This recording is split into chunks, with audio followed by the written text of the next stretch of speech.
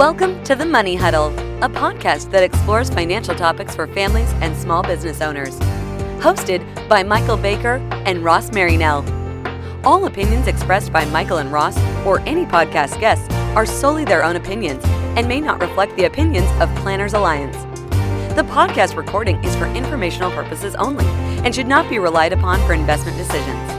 Clients of Planners Alliance may maintain positions in securities discussed on the program.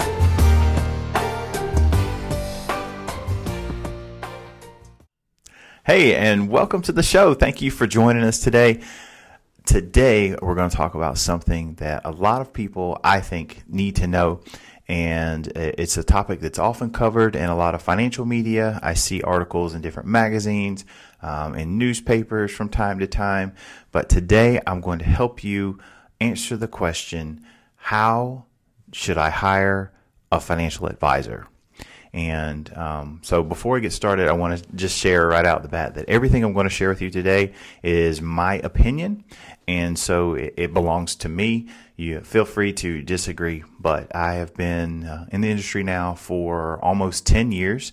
I've met a lot of wonderful people, had a lot of conversations, read a lot of things about this topic. And so I wanted to shine just a little bit of light from the industry's perspective onto those who might be seeking financial advice or wanting to hire a financial professional. So that being said, I will try my best to distill this down to something that's very easy to really understand and not overcomplicate it, because our business, as you might expect, can be very complicated at times. And it's one of the things that I think is sometimes a little frustrating even for us in the business, is how complicated things can be. But so I'm going to try my best to simplify this down where it's really easy for you to understand, and where hopefully you will be equipped with a few questions of your own to be able to ask anyone that you're interviewing. All right, so let's get started. Number one for me, again, these are 5 ways that I think 5 areas that you should look at for hiring an advisor. So number one for me, I would ask them, are they held to a fiduciary standard of care? And what that means is, someone who's acting as a fiduciary or acting or held to a fiduciary standard, I should say, that's a better way to say it, is they are required or obligated to put your interest as a client ahead of their own.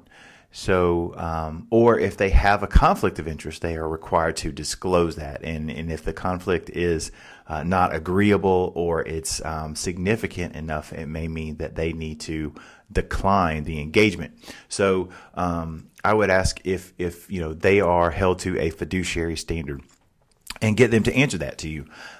Because believe it or not, while I think that the vast majority of folks that work in our business genuinely want to help people and genuinely want to do the best for clients, not everybody is held to that fiduciary standard. Some people are only held to a suitability standard, which is a lower standard of care. So what we want someone that's held to a fiduciary standard of care. That's number one. I would ask them that.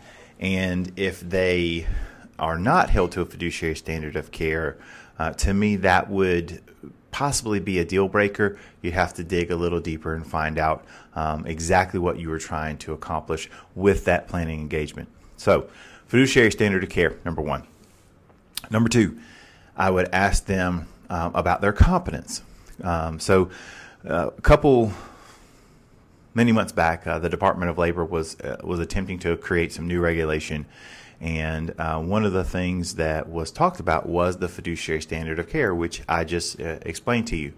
But they defined a fiduciary standard of care of not only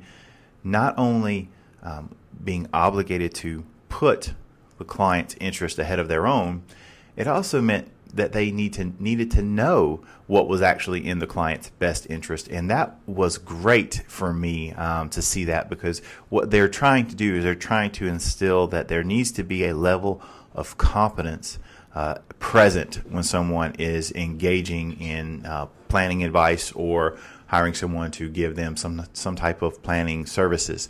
So competency, I would ask them, what's their level of experience? Do they have any advanced designations with planning?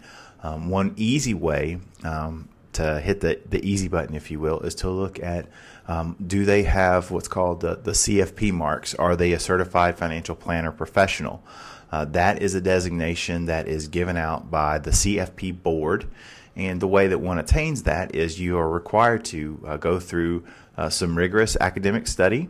You have to have a certain amount of industry experience, and you have to pass a board exam to become certified. And then once you are certified, to maintain your certification, you're required to maintain a certain level of continuing education on an ongoing basis. So that is an easy way if you want to find someone who is got at least a minimum level of competence, and they're also held to a fiduciary standard because the CFP board requires that CFPs are held to a fiduciary standard. That's an easy way to knock out number 1 and number 2. All right, so competency. Then the next thing I would ask you to look at is not just their level of competency, because there are a lot of professionals in our business that have been in the business for years and years, and they're quite competent. So taking it one step further, number 3 is, what is their level of specialty? What is their specialization? There are tons and tons of folks that you can go to if you're wanting investment advice, right? If you're wanting to, hey, I've got some money and I want to invest it. We are close to Charlotte, North Carolina. Charlotte is a financial town. Sometimes I feel like I can throw a rock and hit 3 other financial professionals. So depending on where you live, that you could be very saturated with financial professionals. Sometimes you may not have as much of a choice, but technology is opening up the world so where that, a lot of planners and planning teams are even able to work virtually. So these questions, whether it's somebody that you're going to sit down in front of face-to-face, should also apply if you're thinking about somebody virtually, okay? So specialty, that's a big thing for me because, someone who is a financial professional and most of their clientele is, let's say that they work specifically with dentists and, they want to know all the ins and outs of, how a dental practice runs, the HR, the benefits that come with needing to hire, dental assistants and other employees to help run that practice, the different types of insurances that are required and needed for dentists specifically as a niche. Someone that works in that type of field may not be the best person if you're looking to retire, right? So someone that wants to retire may be trying to find someone who specializes in retirement income distribution or retirement income planning. And what I would advise anyone who is looking for some type of specific planning engagement, ask a little bit more about the planner's specialty, what areas not just they're competent in, but where do they specialize?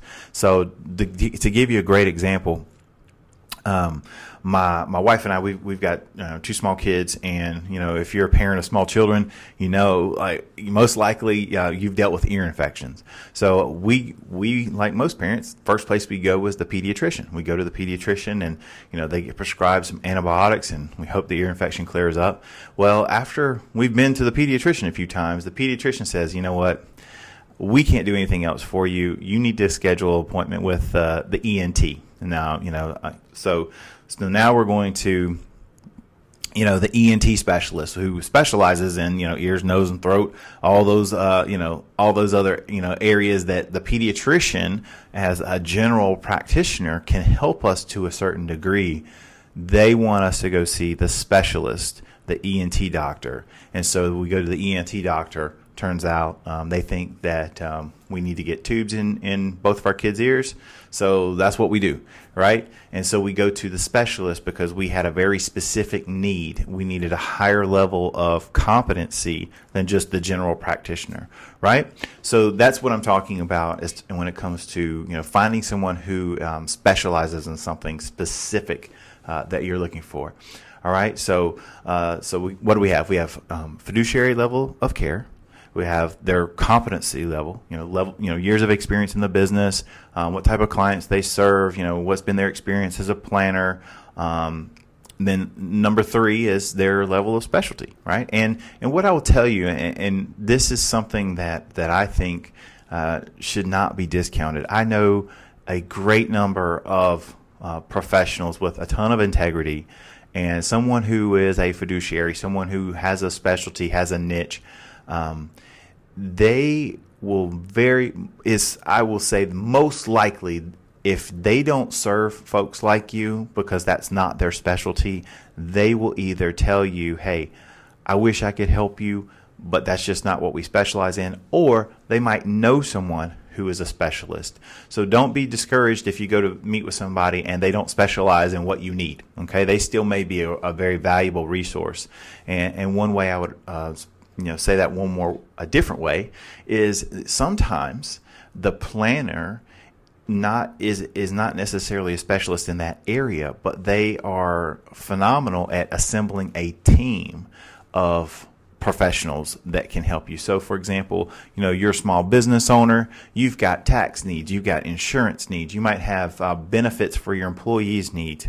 You might have your own personal retirement planning needs. You might have, health insurance, and a really good financial planning team could possibly be a hub where they know a tax specialist, they know an attorney that specializes in employment law, they know great HR benefits people or other professionals that can put together benefits packages for your employees, and they can be the hub that assembles a team. So let's not discount that just because they don't do exactly what your biggest need at the moment is. They still may be a tremendous resource. So I don't want to discount that. All right. Number 4.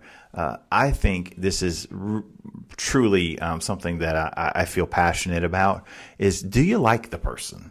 Do you get along? Do you feel like when you sit down with them, do you feel like, hey, this is a person that I like, I trust, and I can see an ongoing relationship, working relationship being very fruitful in the future? If you don't feel that, if you don't get that warm and fuzzy on the inside when you sit down with them, then to me, a lot of the other stuff doesn't matter. And so I'll explain it this way.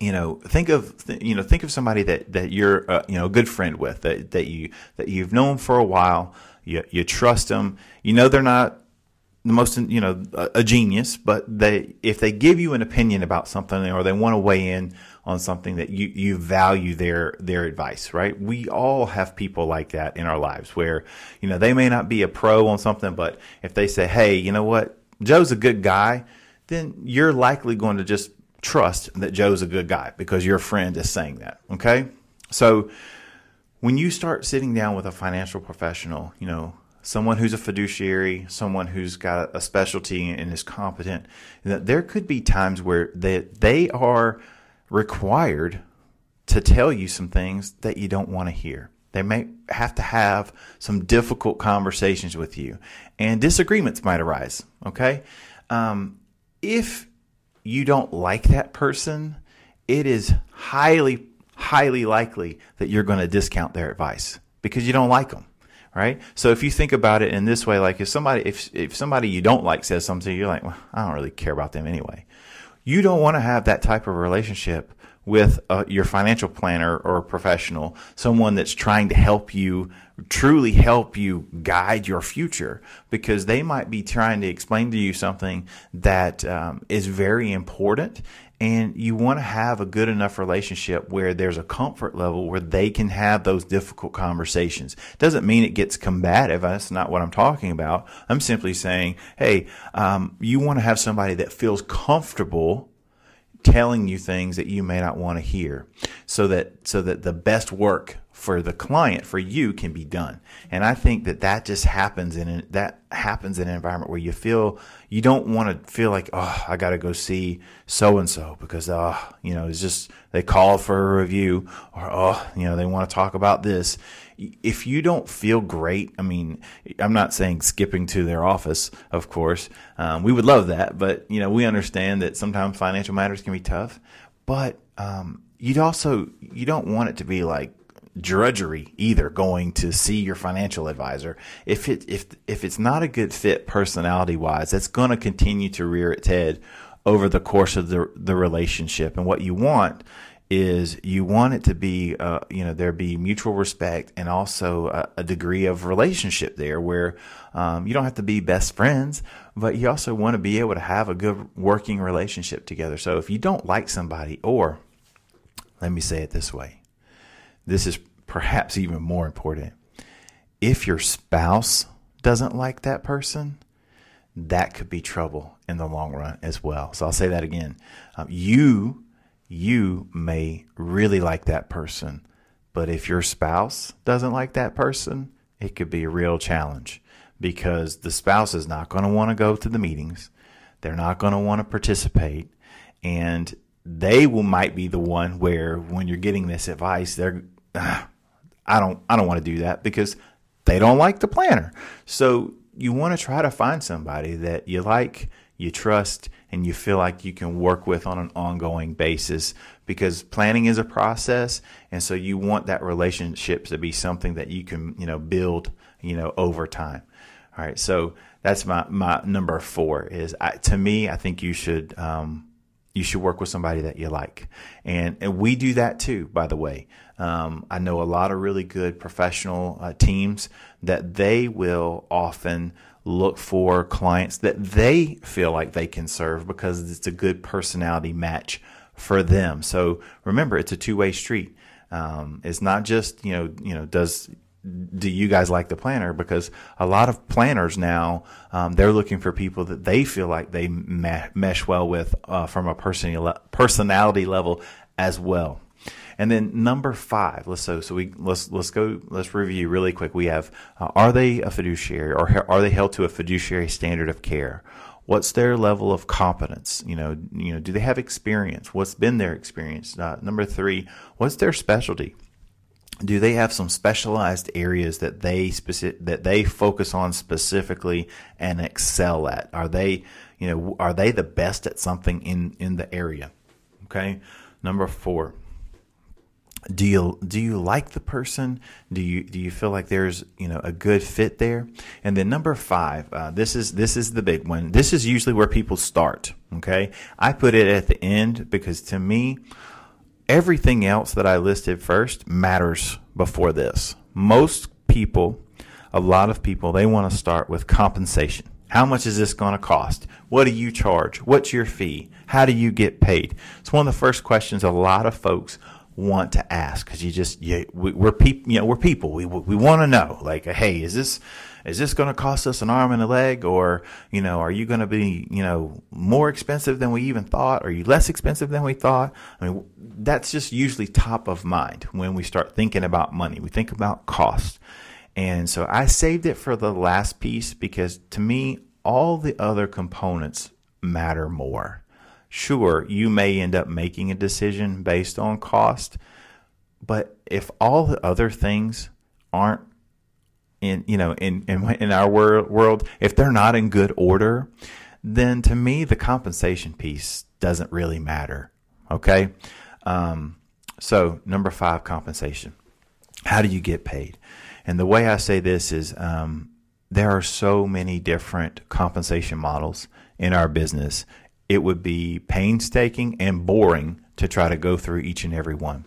So the way I usually answer this question, or would have you ask this question is, do they have a compensation model that fits your needs or your desire? Okay, so the way I would tell anyone to look at that is, how flexible is their compensation? And I don't mean like, are they willing to adjust their fee, or are they willing to give a discount or something like that? That's not what I'm talking about. I'm saying how many different ways are they able to be paid? So, for example, there are some planners in our business, they are truly fee-only financial planners. And when I say fee-only, what I'm referring to specifically is you go in, you have an engagement with them, they charge you a fee for their work, and that's it. They don't manage money. They don't have managed or advisory assets. They don't do insurance or sell insurance. They make no commissions on mutual funds or REITs or any other type of product. It's truly a fee-only engagement, and they may get paid hourly. They may get paid, half of their fee up front, and then half when they complete it. They're, however many different ways you can imagine it. But the only way that they're going to get paid is through a fee. It's usually very straightforward, way that they would be compensated. Okay. Then, another way that, another compensation model that's pretty prominent in our business is what I refer to as fee-based. Okay. And so fee-based to me, means that, they can charge you a fee for planning like the fee-only planners would, but they also have, an advisory business where they do portfolio or wealth management for clients, where they charge an advisory fee or what we call in our industry is called an assets under management fee. And so that's usually a percentage of, whatever they're managing for you. And they'll have a fee breakdown for how they charge those fees and how those fees are billed to clients. All of this stuff, by the way, should be disclosed to you in black and white very plainly up front before you decide on any type of engagement. I'm just explaining to you the different types of compensation. So you've got a fee only where hey, here's what the engagement's going to look like. This is what we're going to do for you. This is our process. And this is how we get paid. You sign up, you pay them their fee, and then either the engagement concludes or you've agreed to extend the engagement into perpetuity or the next year, however that specific engagement works. Then you have a fee-based where you may pay a planning fee, and then they have an advisory type of fee or an assets under management fee. Then there's a compensation model where it's called a fee and commission, where they can charge a financial planning fee. They may have advisory business where they can charge a fee for portfolios that are under management. And they may offer different products where they make a commission. They may, have mutual funds that they sell that, pay an upfront commission. They may have other products, investment products, where they get paid a commission to sell. Insurance. Some teams will sell insurance, and that usually is where, everyone in our industry starts throwing mud at everybody else because a lot of the fee only or fee based folks don't like anyone that makes a commission or disagree with folks who earn a commission for selling products because they feel like it's sales and not financial planning. And so to me, the way I see it is, well, if someone needs term insurance or they need a life insurance policy or they're trying to do some estate planning or they want to buy a long-term care policy or any other derivative of that, well, insurance, the only way that a lot of insurance products pay is through a commission. So if you're trying to do a holistic, comprehensive plan, I think insurance should be part of that. So that's one way that it can be included. So my thoughts on that is that you have someone that's got a model like that where they've got commission-based compensation, they've got advisory or fee-based compensation, and they may also have a way to charge you a fee for planning. They have a flexible model where you as the client can decide exactly what you want to do. So I think it matters that the compensation the compensation model of the advisory team or the planning team that you're working with fits your needs. So to give you an example, if you want to go in and you want to work with somebody, but you don't know what you need, you say, hey, listen, here's what I really need. I just need to get my ducks in a row. I've got accounts everywhere. I'm not organized. I really want to get my financial house in order. What I really need is a financial plan. Okay. To me, you would want to find somebody that can charge you a fee to put together a plan, right? A lot of teams don't do that. They'll say, hey, we'll put together a plan for you. Don't worry. And then the plan is that you buy all your stuff, you move all your money, and everything goes to that firm. It happens, and you may be totally fine with that. But where I like to start is you start with the plan, and then you move to implementation, because you may not need to implement everything with them.